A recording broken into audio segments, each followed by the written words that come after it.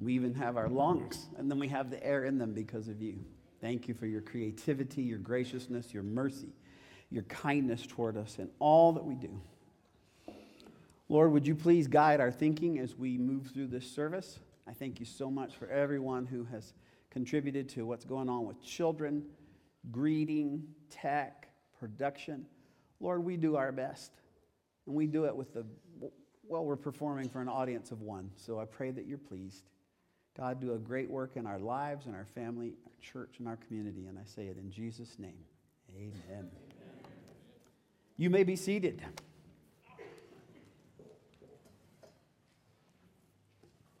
Good morning officially to all of you. So good to see you here today. What a wonderful time of worship that was.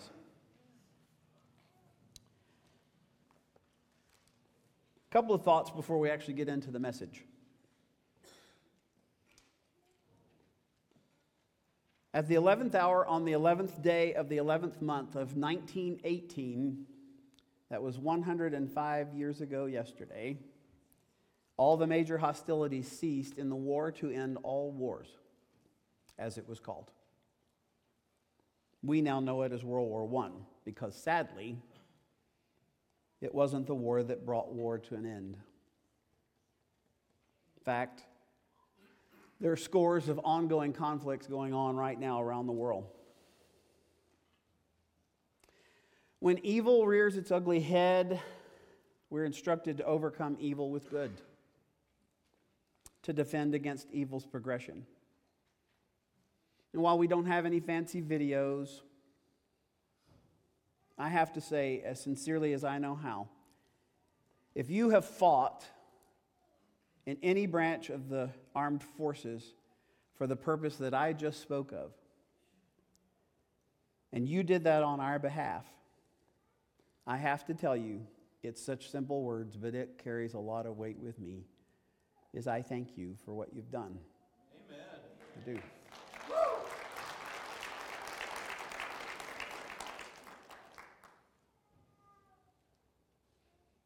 At the same time, I will also tell you, based on what I know from God's Word and my own life experience, there will never be any truly lasting peace until God is seated at the conference table. Amen. But I will say, when He is given a place in any relationship between people, between nations, when He is given a place in any of those relationships, the one veteran of the true war to end all wars, and that is our battle against sin, that one true veteran is Jesus. And whenever He's brought into the mix, He brings peace with God. He brings peace within ourselves. And then He also gives us the power to make peace with other people. So thank you again, veterans. I appreciate it so much. We owe you an ongoing debt of gratitude. By what you've done, you've helped keep us free so that we can rise to challenges, both personal, family, community, all those things. I like to think of it today in that you've allowed us the freedom, you've defended that freedom to go out, work, earn some money, and maybe give some of that away. Church, I am so proud of you. Over the last, 5 weeks or so, I challenged you to do something kind of extraordinary. And that is, because we like to do things in a fitting and orderly way, and we're also messy. We called it the Finish Strong offering, or if you caught me at another time, I called it the Strong Finish offering. Just make it whatever you want.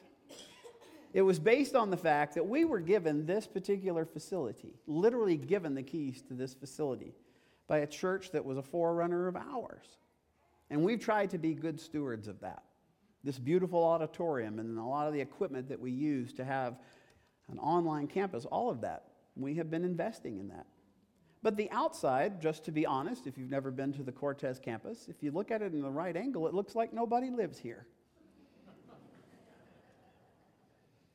Not that that should be our first goal in all things, is to just impress people and stuff. But at the same time, Jesus said, you know, if you're going to build a tower, count the cost so that you can see the project through, okay? So the question became, is like, how can we button up, tighten up the outside, make it look like somebody actually lives here, so that that's not a roadblock to having people come in. It's like, well, I don't think they have their act together. We should. Besides that, we want to like make sure that this gift that we were given lasts as long as it possibly can, so that we can continue to minister to as many people as possible with this tool, because that's all that it is. It is a tool in the toolbox of us doing ministry. We have some folks who are part of Rock Springs who said, you know what, we want to challenge our church family. And what we're going to do, because God's blessed us in an extraordinary way, is that we want to give a matching gift to maybe prime the pump to get that done. Not only to button up the outside, to take care of the roof on the other end, at least for a few more days. I'm looking at a brother down here. He was up on the roof yesterday tightening screws and making sure that we're doing all we can to keep it dry down there. We also want to make it inviting for a children's area, which that's happening in the hallways back there. My goodness, there are things happening everywhere you go. All of that takes money because, as they say, love don't buy groceries, okay? So I'm not afraid to talk about the money, but this was a substantial gift. They said, you know what, we're capable of giving $20,000, but we want it to be a matching gift. In other words, we will match up to $20,000. And for those of you who aren't around finance a lot, I'm not either, but I think it's cool is that if you were to pop open your wallet right now and take out a $1 bill and you say, I want to give this toward this finish strong finish, and let's see what we can do, when you give that, your $1 becomes $2. That is fascinating. Especially if you look at the leverage that multiplication has, because $1 becoming $2 is one thing. But if you give 500, it becomes 1,000. If you are so blessed to give 1,000, it becomes 2. Oh my goodness. Why wouldn't we want to take advantage of the full gift of $20,000? You say, well, how far have we gotten so far? I'm not going to tell you yet. My point is, I want you to feel it with your heart and think about it with your head. I am not trying to coerce you. I will not twist your arm. But this is an exciting opportunity, and you would be blessed to take advantage of being a part of it. You may not know it, but in the sheetrock that makes the back of the stage, there are panels of sheetrock back there that have people's names on it. Because when we put them up there, we wrote the names of people we want to come to know Jesus, or the people who want to come to know, we want them to know Jesus better. And honestly, some of you are actually, your name's probably on there. This carpet that I stand on and that you're on right now, it comes in squares, and we challenged everybody to say, can you afford to buy a square of carpet? And we wrote names on those too. Because you see, what we're trying to do here is trying to do things in a fitting and orderly way, but we're trying to reach more people and draw them into a relationship with Jesus Christ, and then to grow them up to full spiritual maturity. And that includes you, it includes me. But it also includes people who aren't here yet. There's no way to break this down particularly, other than I will say, do y'all want to know how much has already been given? Because you know, we have like 3 more days till the stated goal is over, to make this building last longer, serve people in more ways, to enhance the environment that the kids are in, to multiply. You know, the other thing we want to do with this money is to sorry? You say, oh, I am, but I'm not going to tell you yet. If we're able to reach the $20,000 goal, $20,000 on our side, which then is coupled with the $20,000 that was given as a matching gift, we have $40,000 to work with.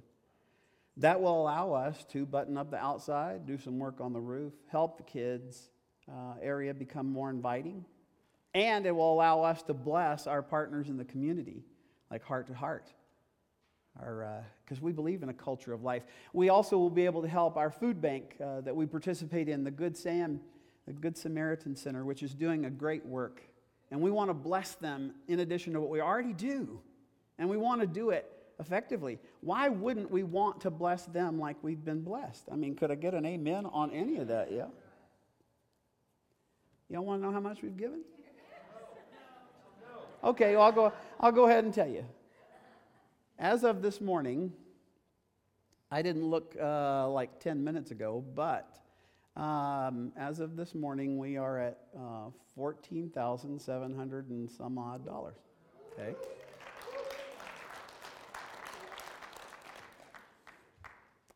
I would say, way to go, y'all. Thank you. I would expect you to thank God that He's given you the ability to work, earn some money, and then give some of it away because He'll bless that.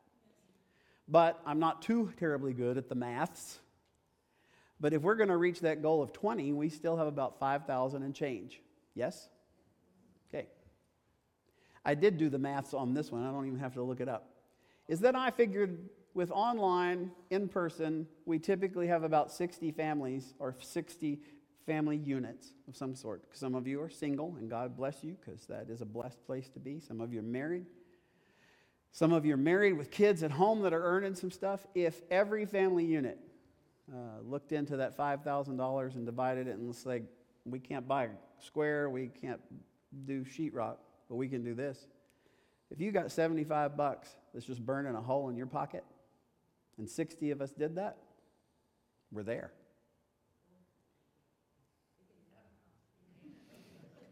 I don't know if you've heard of it, but there's the Church Center app. I give you permission right now to open up your device, pull up the Church Center app, tap on giving. There's even the thing, I don't know if it's Finish Strong or Strong Finish, but you get the point. You can direct $75 right there. You go, I feel like I'm being coerced, then don't give. But if you feel invited, like I want to give again. We've already given, I want to give again. Can you give 75? Can you give 750? I'm just saying, wouldn't it be cool that here on this day, and then on November the 15th, when this is our official thing has come to an end, what if we actually surpassed 20,000? Could we honor God with that? You think God will bless? I think He will. And that's all I have to say about that. But I have a lot to say, and we have cool things to show off today as we turn our hearts and minds toward the Shadow King. Let's watch this.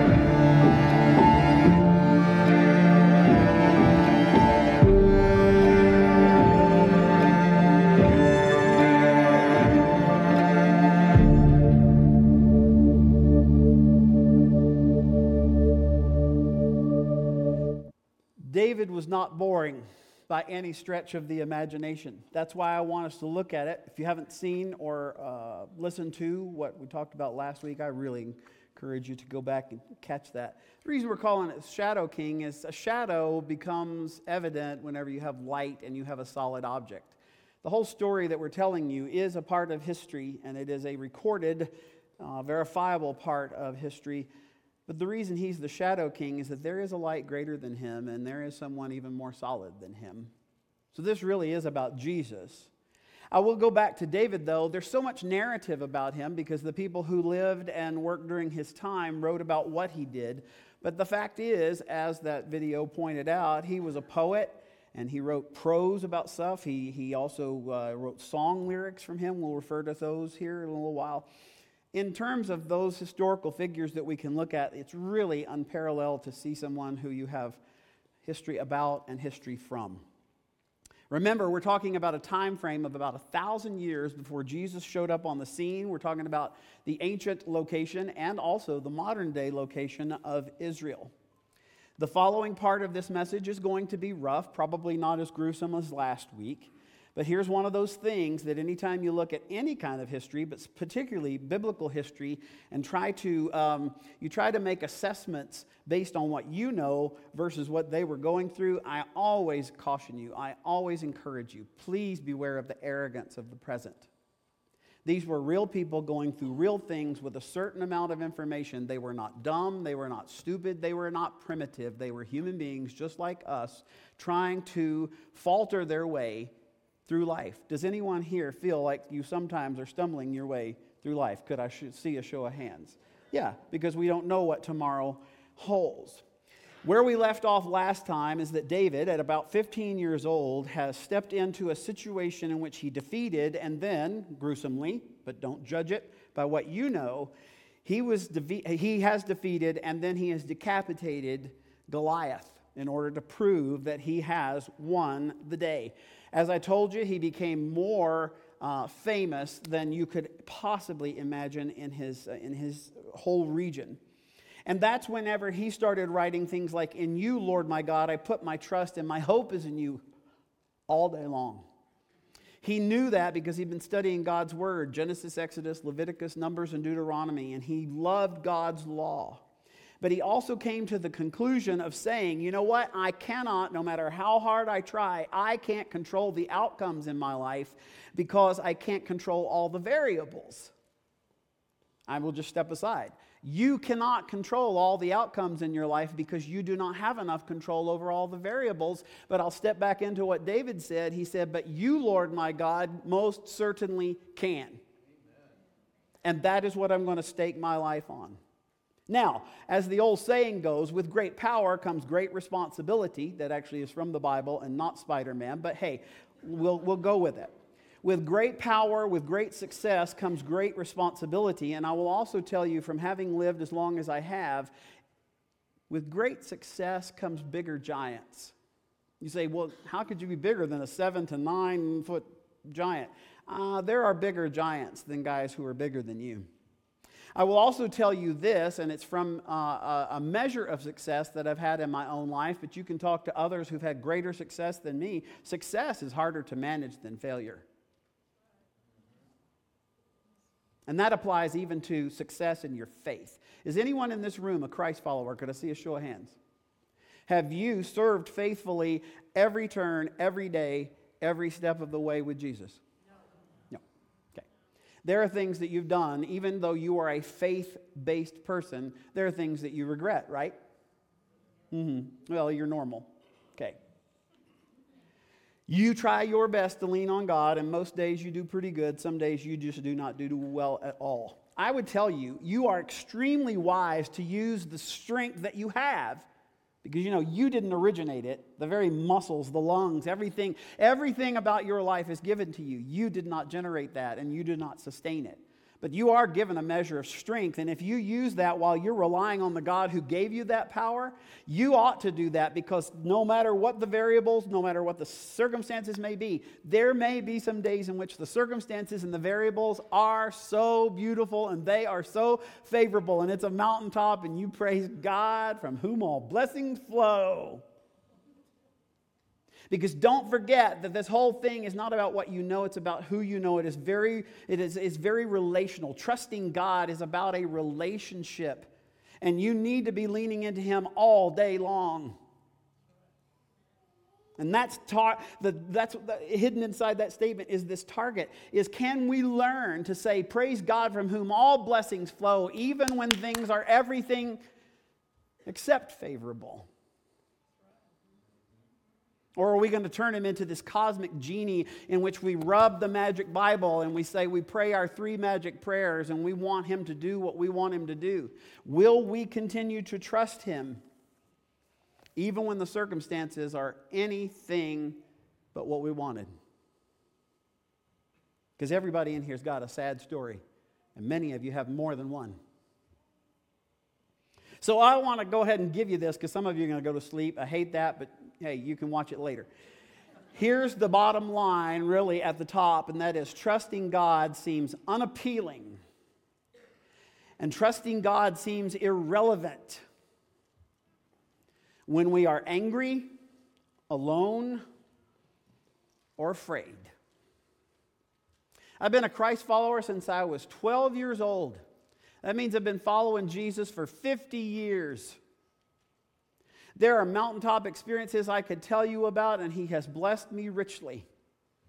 I've been through some struggles I thought in the past, and then this past couple of years, I have been through struggles I never ever dreamed I would ever experience. And I can tell you, straight up, I was angry because of what was happening to me. I was alone because people betrayed me, left me. And I don't have any shame in saying it. I was afraid. I was afraid of what was going to happen to Rock Springs, to me, everything. Trusting God in those moments, even though I am a dyed-in-the-wool follower of Jesus Christ, it seemed very unappealing.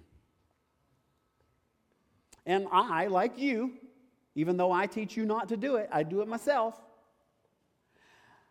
When everything was falling apart, I had some prayers that I said to God, I have been faithful to you through this, and this is how I'm getting treated. I think this is a bit, it's irrelevant. I'd asked Leanne, do I have to go to church today? She said, well, you're the one giving the message. I would think you probably should be there. Okay. I'm just wanting you to know this is not theory. This is experiential teaching today.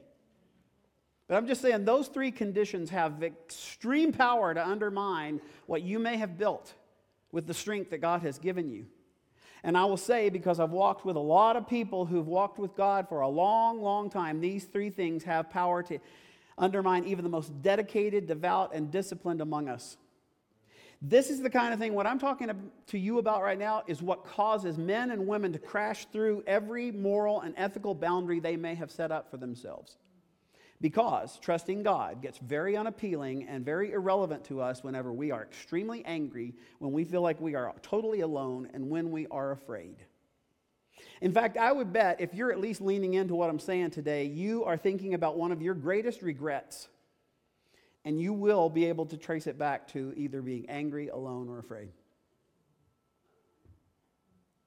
And if you're not careful, it's going to be a part of your future regrets too, because it doesn't stop. It's still true. Am I right?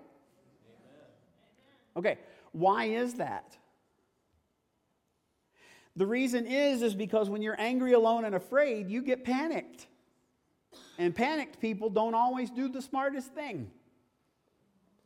Whenever you feel tension and you feel like you're about to break, everything gets very compelling and it gets very overwhelming, and then that's whenever you and I do this brainiac sort of thing. It's like, well, I don't know what I'm supposed to do, but I'm going to do something. I'm just going to do something. And you're going, if you're standing on the outside of that, you go, well, that's not very bright. I know. And yet, we feel like we have to do something, just do anything.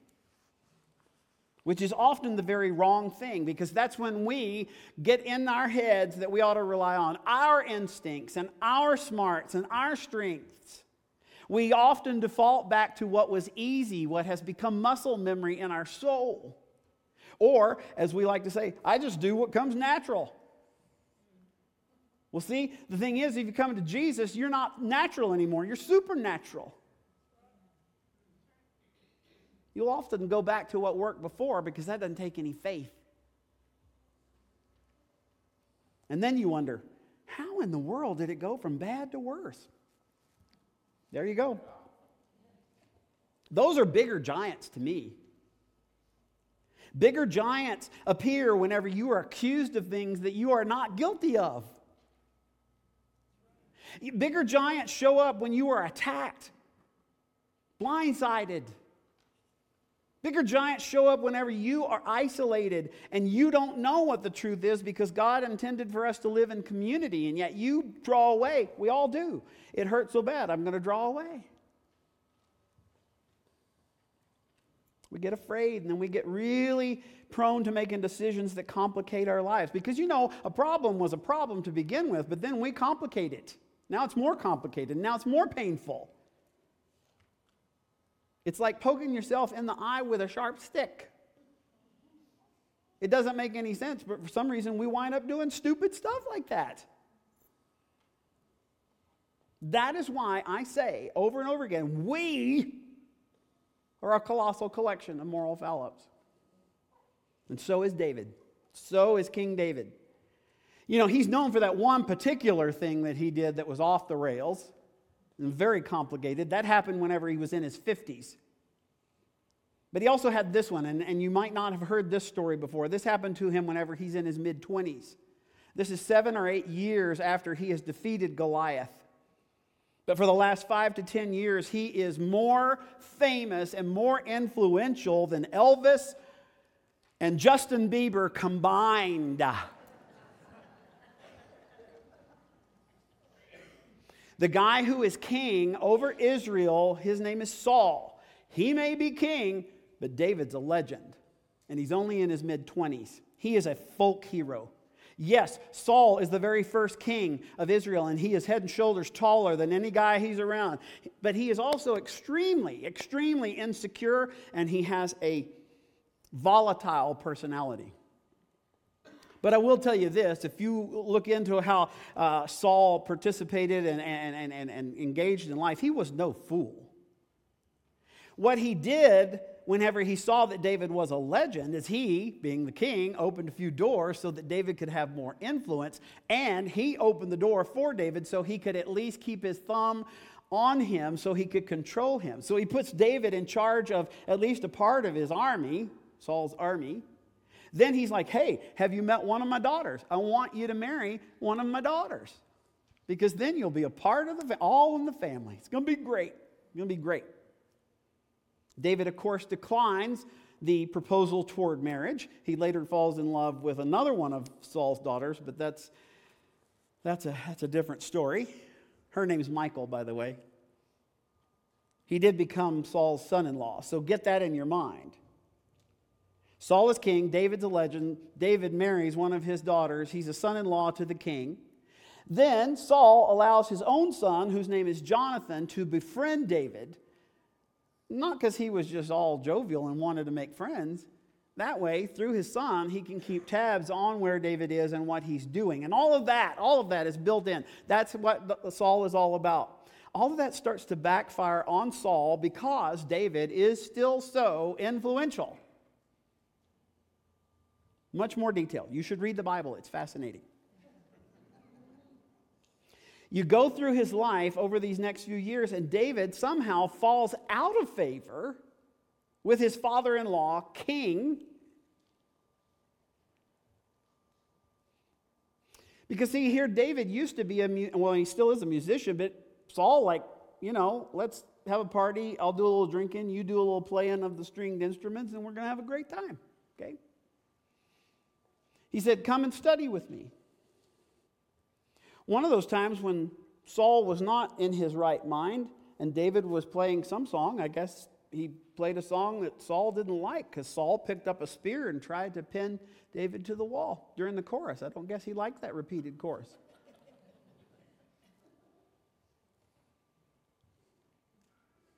Then Saul says, you know what, you do a special assignment for me as a warrior.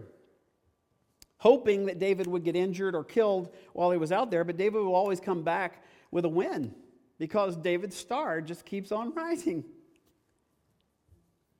So Saul secretly he goes and tries to arrest David. But every time he sends his guys out to arrest David, the attempt is foiled.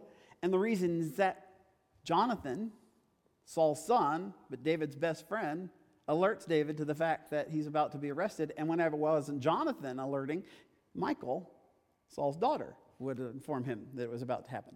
You think your family was dysfunctional? Then all of this comes to a boil at family dinner one night. Because isn't that the way it goes? Everybody's invited to dinner, and David decides to not show up, which is a wise move, because would you have an appetite if you were around this guy? Saul looks at Jonathan while they're sitting there at the family dinner. He says, Jonathan, where's David? And Jonathan covers for David one more time. And Saul, being no dummy, he senses it. He realizes that his whole family is conspiring against him. This is like a PG-13 or even R-rated passage right here. 1 Samuel 20, verses 30 and 31. At this gathering, Saul's anger flared up at Jonathan, and he said to him, "You son of a perverse and rebellious woman." You don't have to be into Bible translation to understand what he just said. Don't I know that you have sided with the son of Jesse? You wouldn't even call him David. Sided with the son of Jesse to your own shame and to the shame of the mother who bore you. And as long as the son of Jesse lives on this earth, neither you nor your kingdom, Jonathan, will be established. Do you understand? You have no legacy. So, now, send somebody to bring him to me, for he must die. Okay, Jonathan finds and warns David, who's maybe 23, somewhere around there, 25 years old. David is alone because every structure that is built supposedly to support him has dropped out from underneath him. He is alone. He is afraid for his life. Yes, he is a warrior, but a warrior knows he's got to hide sometimes. He knows he's been rejected. He feels abandoned by the men who are supposed to be his comrades. He has been abandoned by the nation that he literally has bled for, and he has done nothing wrong. He is isolated, he is angry, he is afraid, and he panics. He reacts just like you and I do, and he kicked into survival mode, and that's when David does the unthinkable. In his right mind, he would not have done this. We're flying above his story at about 30,000 feet, and we can see it from start to finish. He's literally at ground level, and he's trying to live it, and he doesn't know what he's supposed to do. We ask, David, why in the world would you run? Why would you compromise? Why would you panic? Which is always easy to ask whenever you don't feel isolated, alone, afraid, or angry. See, it's funny that you and I can look at a story like this and it's so clear for us. So clear. And we can say all kinds of things about other people in the room. But we have a hard time seeing this stuff in the mirror. And just because I love you, there's probably somebody thinking the same about you right now. You can see it in you if you look back, right? I mean, that's what they say, hindsight's 20/20.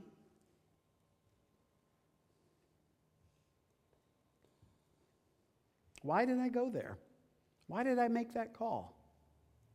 Why did I spend that money that I didn't have? Why did I say yes to that? And I'll bet it's because you're angry, alone, or afraid. Or all three. Anyway, David was angry, he was alone, he was afraid, he ran. We're picking up in 1 Samuel chapter 21, a few verses here and there. I love this. It tells us the specifics of what went on. David went back to Nob. Everybody just say Nob. Nob, see? It's easier than saying Ahimelech, okay? But Ahimelech was the priest who served at this town called Nob. Now you got to get some background. Jerusalem wasn't the capital of Israel at this time. The capital of Israel actually moved around. Anytime the Ark of the Covenant, any of you seen Indiana Jones? Okay, yeah. At least you're on target with what, okay. That's not real. The Bible, yeah, okay. The center of Israel was wherever the ark was, wherever the tabernacle that contained the ark, wherever it was, and it moved from time to time to different places so that it could be in the safest place in Israel. So David went to Nob because that's where it was, and Ahimelech the priest, and he talks to Ahimelech. Ahimelech trembled whenever David walked in. He trembled. The priest was going, "What in the world are you doing here?" In fact, he asked, "Why are you alone and why is no one with you?" Because he is a warrior and he's got men who are supposed to be at his command. Verse 2. David answered Ahimelech the priest. Let me just go ahead and give you a spoiler. He lies. Straight up lies. This is weird because David's against lying because he loves the law of God, even whenever it convicts him that he is doing the wrong thing. This is how bad he's having a hard day. Why did he lie? Because he was afraid. So much for the ways of God. David answered Ahimelech the priest, "The king, Saul, sent me on a mission and said to me, No one is to know anything about this mission. It's like a 007 sort of thing. No one's to know anything about the mission I'm sending you on. And as for my men, well, I've told them to meet me at a certain place. In fact, they're out there. You just can't see them. Okay? When in fact the lie was he had no men with him. He was running. He lied to the priest because he was afraid that Ahimelech wouldn't help him. And he said, I desperately need some help. But that lie will be very, very costly. Verse 3. That's when David says, okay, we don't have time for small talk. He says, what do you have on hand? What kind of supplies have you got around here? Give me the 5 loaves of bread or whatever you can find. He's talking about there would be sacred bread inside the tabernacle that was a part of the worship. And David knew what was going on. And the priest answered David, well, I don't have any ordinary bread around here, but I've got the bread of the consecrated bread here, provided the men, I'll give it to you and to your men, provided the men have kept themselves from women. Provided your men haven't had sex in recent days. That's a part of the priestly thing. Okay. So every Sabbath they put the bread on the altar to God, and when it was replaced, then the priest would have access to it and they would eat it.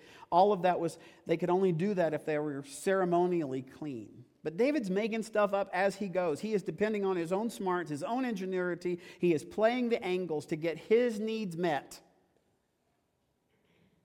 But what he forgot in that moment, and maybe you need to be reminded too, is that what God has the power to arrange, he has the power to sustain.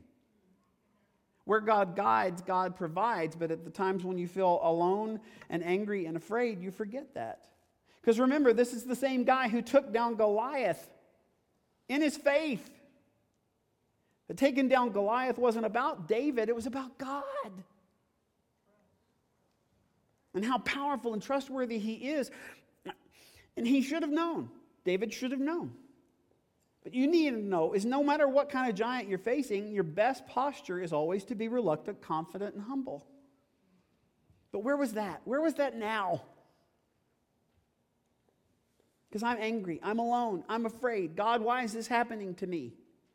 You are very irrational, and this is very unappealing right at the moment. He reverted to the same thing that you and I will often say, and that is, if it's to be, it is up to me. So, verse 6, so the priest gave him the consecrated bread. He's lying through his teeth in order to get fed. Can you imagine him looking at that loaf of bread?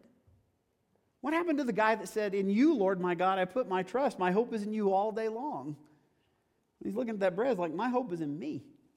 And then the story gets even more intense. David, after, had gotten a mouthful and swallowed that, David asked Ahimelech, he said, you don't happen to have a spear or a sword around here, do you?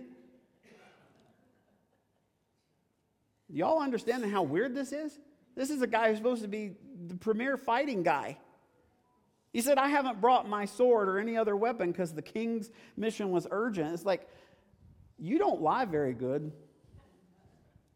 I just want you to know, the call went out, and I got from one friend, this was more like the sword that David would have carried. Isn't that sweet? I'm just telling you. Although I wouldn't want to fight with it, because like I said, that is not too far from my enemy right there. But let's just say, David would have had that. Here, listen. He's lying. He said, I need a spear, I need a sword. For whatever reason, had to leave really fast. I don't have any of that gear with me. Okay. That's when Ahimelech replies and says, well, the sword of Goliath the Philistine, whom you killed in the valley of Elah, is here. You had it for a while, but it became a national treasure, and now I get to keep it near the ark. You do remember that sword, right? Because you got Goliath's sword and cut off his... You remember that part? He said, I've got it. It's wrapped in a cloth behind the ephod. If you want it, you can take it. But there's no other sword here but that one. Okay, another friend provided me with this, which, to my way of thinking, considering what we know about Goliath's armor, I'm just telling you, it was wrapped in a cloth behind the ephod. That's what we're calling the keyboard now.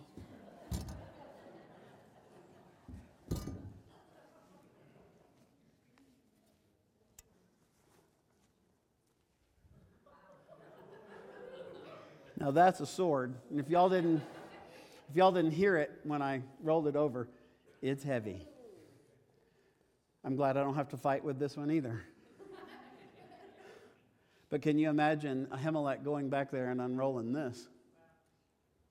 This is, you used this once before, I guess you can use it again. Just like us, I am pretty sure that David's mind went just like a movie. That rush of memory, he remembers 15 years old that afternoon, wanders into no man's land, challenges a giant. I've got it in your notes. And he said, all those gathered here will know that it is not by sword or spear that the Lord saves, for the battle is the Lord's, and he will give all of you into our hands. What happened to that clear-eyed, courageous, God-fearing, faith-filled young man? Where's the guy who ran into the battle believing that God could take care of this? Where is the guy who refused to run away? Why is that guy running when the bigger and more personal giants showed up? Is it possible that fear and anger and loneliness are actually bigger giants than what you and I say? Because like I said, all three of those have the potential to bring doubt, to undermine our trust in God. It's the thing that causes us to forget that He has been faithful, God has been faithful in the past. And even with a tangible reminder, the literal tangible reminder standing or sitting, or he's holding it, he still says, I'm going to go down this path because I think it makes the most sense right now. And yet it was so foolish and so disastrous. It will be a decision. That moment is a decision that he will regret for the rest of his life. Because it became a permanent part of his story. Verse 9, we're back at the ranch. Ahimelech says, here's this sword. Brings it out, and David says, there's none like it. Give it to me. He got scared because he felt attacked. He got angry because there were painful, very painful circumstances. He ran like crazy to get away from Saul. He lied to get his needs met. And he takes matters into his own hand. He takes a sword, a flawed weapon, and he uses it as a flawed response, and that leads to a disastrous outcome. And there we are, right where his story intersects ours, right? You've got your regrets. Well, they're the same kind of things he had. Here's the thing I found is that when we need God the most, we are least likely to lean into that. We opt for things that don't work. They didn't get us where we wanted in the past, and yet we will buy into them. You can see this kind of behavior in somebody else, but it's so hard to see in the mirror. Why? Because you have convinced yourself that nobody's hurt like you've hurt, that no one's been attacked like you are being attacked, that your situation is different. No one understands. If God was really with me, then this would not be happening. That's what David thought, because if God were with me, then this wouldn't be happening to me. I found it's easy to trust God when you have nothing to trust Him for.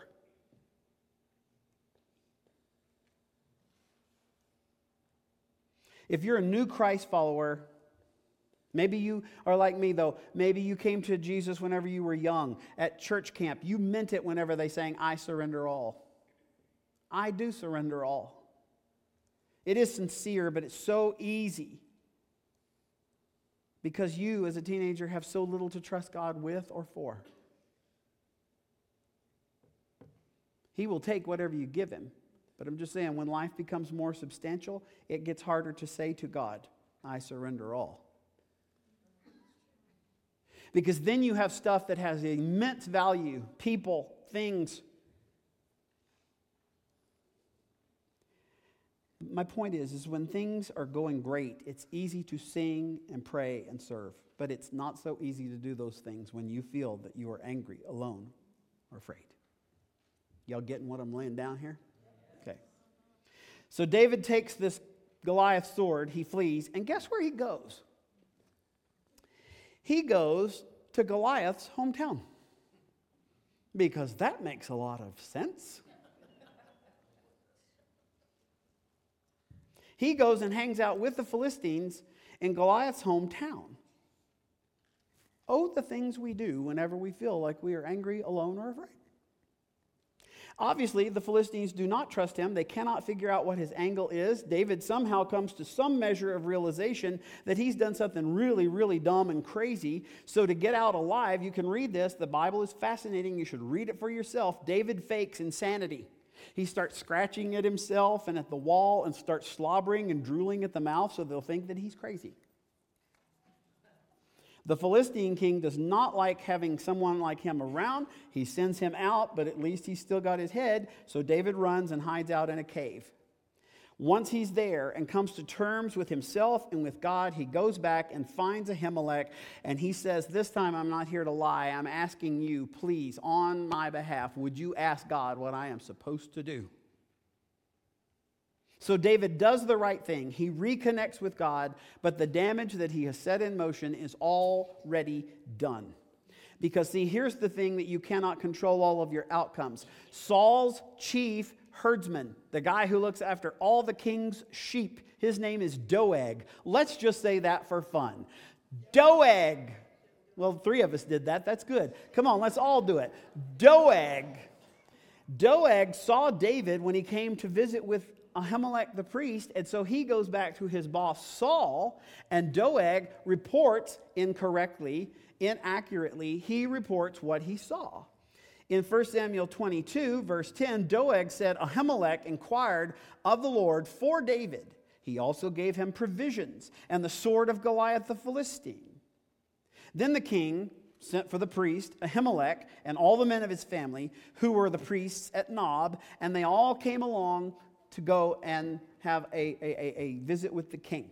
Verse 13, Saul said to Ahimelech, why have you conspired against me, you and the son of Jesse, giving him bread and a sword and inquiring of God for him, so that he has rebelled against me and he lies in wait for me as he does today? Why have you betrayed me?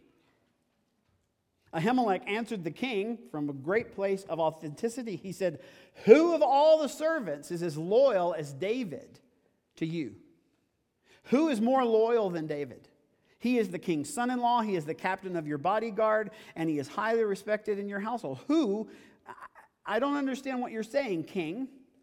He said, was the day that the first time I inquired of God for him? Of course not. Let not the king accuse your servant or any of his father's family, for the servant knows, your servant, talking about himself, your servant knows nothing at all about this whole affair. Did Saul hear what he had to say? No. The king said to him back, he said, you will surely die, Ahimelech, you and your whole family. And then the king turned and ordered the guards at his side, turn and kill the priests of the Lord, because they too have sided with David. They knew he was fleeing, yet they did not tell me. Those guards refused. Doeg steps up, volunteers. He gets a promotion, I guess. 85 priests were killed. And then everyone in Nob, men, women, and children, killed every one of them except for one of Ahimelech's sons. And he flees to David and he reports. Can you imagine sitting down to tell David this? After hearing the report, David is broken and he says what is absolutely true. He says, I am responsible for the death of your whole family. See, we take matters into our own hands because in that moment it feels really, really good, but it rarely turns out good. Maybe you're thinking thus far in the message, because this feels like I'm all up in your business. Did somebody call you and tell you about my life? No, because it's common to every single one of us. Isolation, anger, fear. It always pushes us to do stuff we shouldn't do. It's the thing that causes us to do things while the warning light's going off on the dashboard of our life. We use our strength. We rely on us and our smarts. We attempt to control all the variables, but we cannot do that. So here's some questions, because I want it to be applicable to you. What is your fear? Where is your anger? What is causing you to feel isolated? What is tempting you to consider doing things that you've actually not even considered before. It might be something relationally. It might be something financially. It might be something physically, vocationally. What is it that is causing you to turn back to your dumb ideas and think they're a good option? What if this sword, these swords, this feeble message is actually a wake-up call to you? And what if all that I'm talking about isn't just about you? What if others will be deeply wounded because of what you decide foolishly to do? So you got to ask yourself, who else is at risk if I mishandle my anger, my isolation, or my fear? What advice would you give to someone who's in the same spot that you are? What advice would you give to you if you were sane in this moment?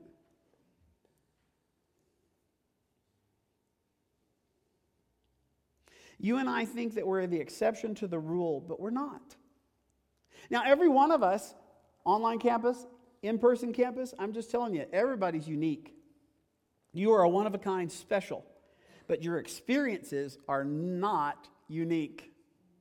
They're common, well-worn path. We all know people, and we are those people. It's just such a gift, though, if you stop and think. We have a lot written about this guy, but we have a lot that's written by this guy, David. Because we know from the narrative, we know what happened to him, but we also, years later, know how he felt about it.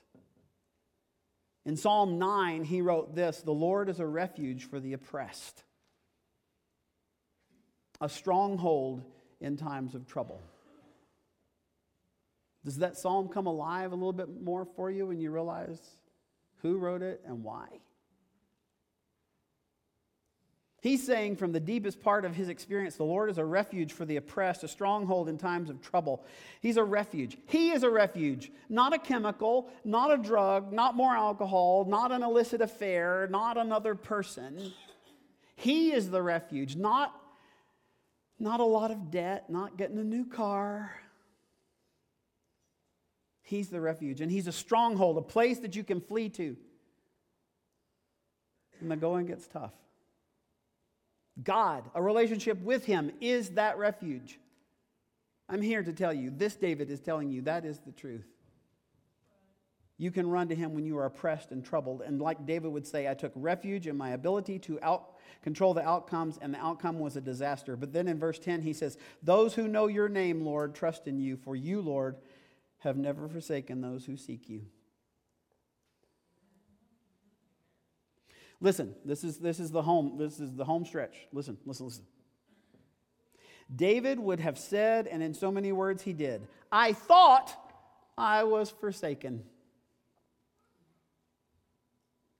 I thought this wouldn't be happening to me if God was actually with me. I felt forsaken. But now that I look back, I realize I was not forsaken. God was with me. I felt forsaken, but I was mistaken." And he would say to you, and I hope he's saying to you through God's word today, don't make the same mistake I did. Because now, about 1,000 years after David, David's most famous descendant is born in the city that is named after David, also known as Bethlehem. He goes into, this most famous descendant of David, he goes into all parts of Israel, and he gazes into the frightened, angry, abandoned eyes of the Israelites. And he had the audacity to lean into them and say, "Come and see. Come to me, all of you who are heavy laden, and I will give you rest. Take my yoke upon you and learn of me, for I am gentle and humble in heart. And if you come to me, you will find rest for your soul."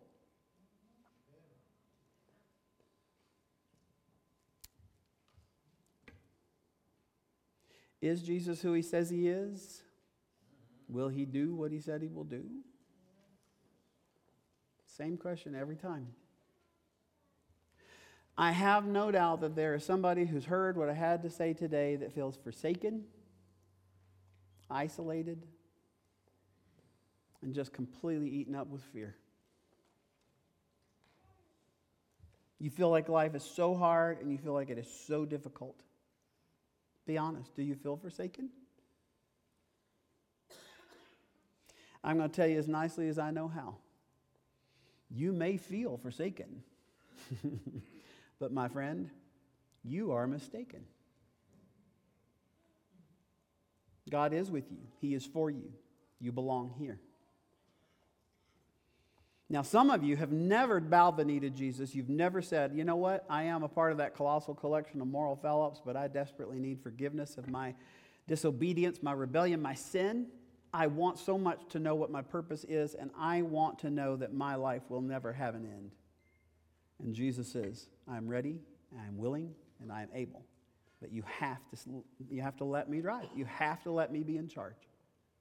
It will require you to repent, to turn away from what you thought, and follow my way. It will require you replacing thoughts that you once had with truth. It will require you to learn day by day by day how to trust me. But it is your choice. I would say, final comments, I beg, I dare, I plead, I challenge you. Stop running away from God and turn around and run to Him. He is the one hope that you have. I think moments of commitment are huge, and I think you ought to make declarations that you stick up on your bathroom mirror, on the dashboard of your truck, or wherever you make that declaration and you make it day after day. I put it there in your notes. My declaration of trust is when I feel forsaken, I am mistaken, so I won't run. What I will do is I will remember. Look at me, look at me, look at me. Okay? Yes, the Lord is a refuge for the oppressed and a stronghold in times of trouble, but it's even better than that. That's why I put it there in your notes. The Lord is a refuge for the oppressed. My stronghold.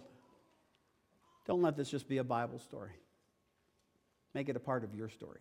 He will be my stronghold in times of trouble. And gang, church, that's all I got to say about that today. May you be blessed because of it. Would you come to the Lord in prayer with me? I'm going to lead us in prayer.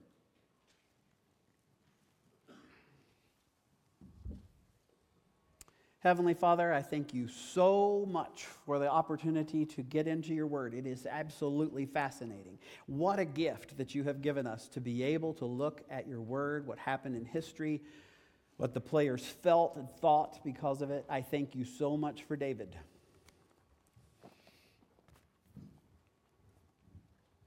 I thank you that you showed us the days that went really good, and I thank you so much that you showed us all the flaws. And Lord, I thank you so much that you honored him by calling him a man after your own heart. And you did that because while you did make him a king, he always realized he was never the king. So Lord, in this moment, we got king choices to make. Who are we going to make the king? Me or you? It's your kingdom. It's already here. I want it to be even more here in my heart. I want to be a subject in your kingdom. I want the people in our church to surrender to you even more with our finances, our emotions, our relationships, our fear. Lord, we want to bring all of that anger, all the isolation, all that to you and trust you and say, praise God, from whom all blessings flow on the good days and the bad days. And Lord, for my friends today who've taken their very first step to trust you today, we want to welcome them into your kingdom, and we want to help them grow to full spiritual maturity. Amen. In the meantime, Lord, would you take all the mess, all the ruins of our life, and do amazing things in it and through it. And we ask this in the powerful name of Jesus. Amen. Would you stand and let's sing.